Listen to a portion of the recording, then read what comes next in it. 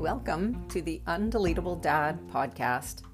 I'm your host, Tracy Poisner, and this is the place you want to be if you're a divorced or separated man with one or more children, and you've discovered that nothing works the way it used to, or the way it's supposed to, or the way you wish it would.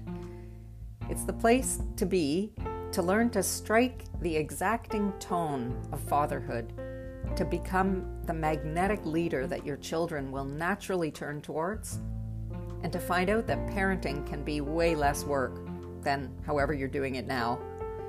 It's the place to hang out if you want to get off the hamster wheel of survival mode, just putting out fires one after the other, and step onto that pedestal of fatherhood where you belong.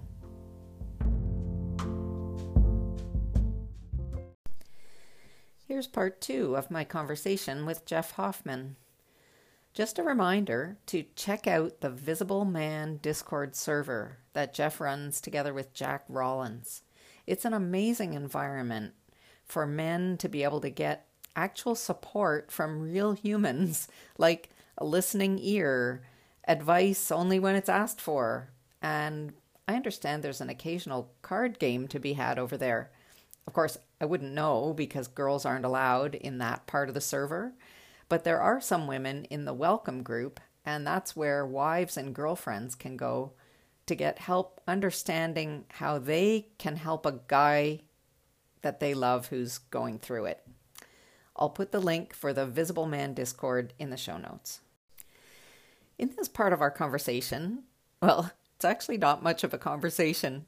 It's mostly me talking and Jeff not being able to get a word in edgewise. That's basically me all over. But we started out talking about why I choose to work with divorced dads and not divorced moms. There's method to that bit of madness. Maybe it's a giant cop-out on my part that I think it's way easier to help the dads with their problem. Oh, really? Yeah, when the problem is something, in the vibe of parental alienation, like the vibe of, your kids are being conditioned to dislike you or mistrust you. And that it's easier to help the men see that, you mean? No, it's easier to help them overcome it. Oh, okay. Because I think why it is that it's natural law for a child to need more of what their father has to give them as they get older. You need more of the dad codes, the codes that dad has to drop for you about life and going out into the world. Dads are about like ejecting, so to speak, the child out into the world, and moms are about holding them close. And that gets old as you age out of that. You age out of the need for it. And it doesn't mean that your mother ever becomes whatever, like useless or irrelevant, but there's a drive to...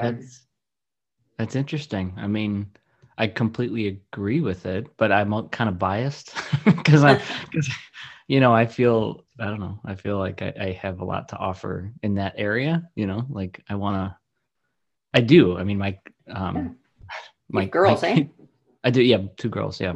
Yeah. No, I watched this very cool documentary on TV a couple of weeks ago. It was a Canadian guy who, I guess he's a filmmaker for the CBC, and his personal story is like this: a guy in his 60s.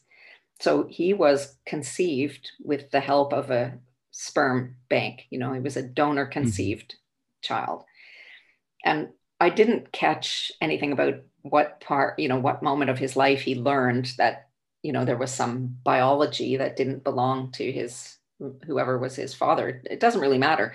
But at some point he set off in search of his ancestry, as so many people are doing, right? Like it's a huge thing, all that ancestry stuff. And this is what I'm talking about, that the popularization of searching for your ancestry. So this guy discovers that his, biological father from this sperm bank fathered something like 600 children. Like he has 600 half siblings out in the world. Like the more he looked, the more he found, you know? So I guess this was the genesis of his, you know, he thought this would make a pretty cool documentary, and it did. Yeah. But he finds, you know, dozens, literally dozens of half siblings. A lot of them are in England. I think that was where he was born, in England, and then his parents moved to Canada at some point.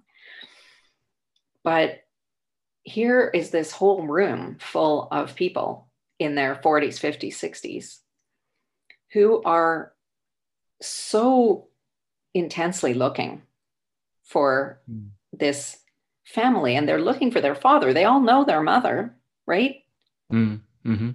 Yeah. These people are spending time and money and energy and are driven to find the guy who like took a test tube and a magazine into a cubicle, right? Like, right. Like who, well, like, what is that about? Like, why do they need to know? And I thought about people who are adopted, you know, who have such a strong drive to find their family. But this is even like this is one further.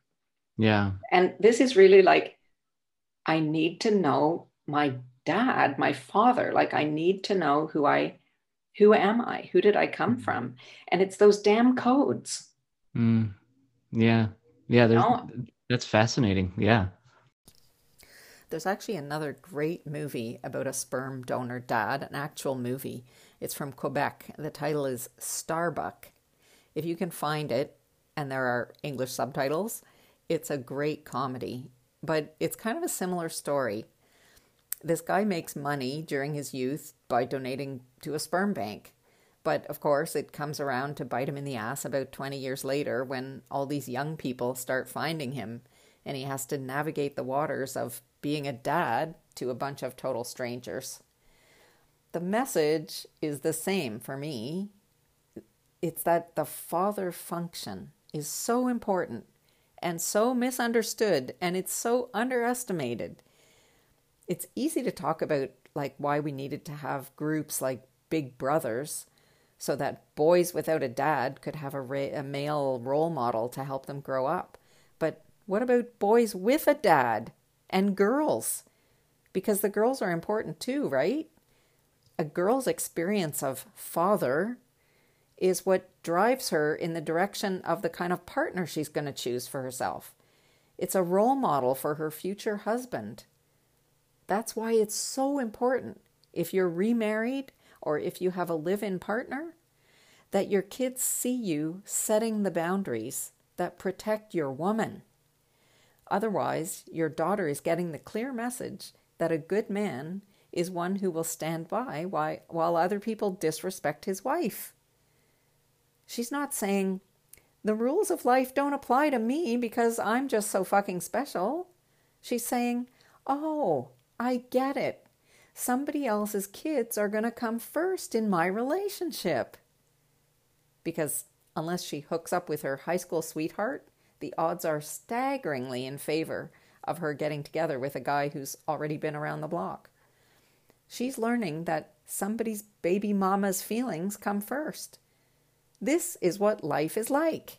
This is how it's supposed to be, because this is how it was in my family. Let's see if I can find someone to play out this pattern with. That's not what you want for your daughter. To find a man who doesn't have the bandwidth to really move on and create a new functional family with her, whether or not there are more children to come. You want your boys and your girls to get those damn codes you're holding and to use them to grow up and make you proud of them. That's what you became a father to do, whether you know it or not.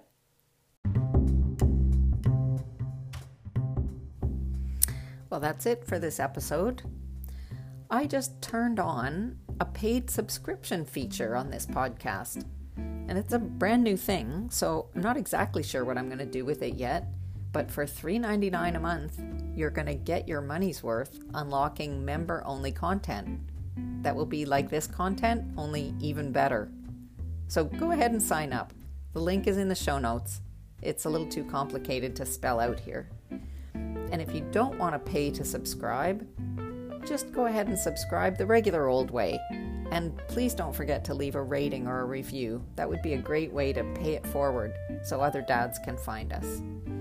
Remember, you can always reach me at tracy@undeletabledad.com with your questions and comments.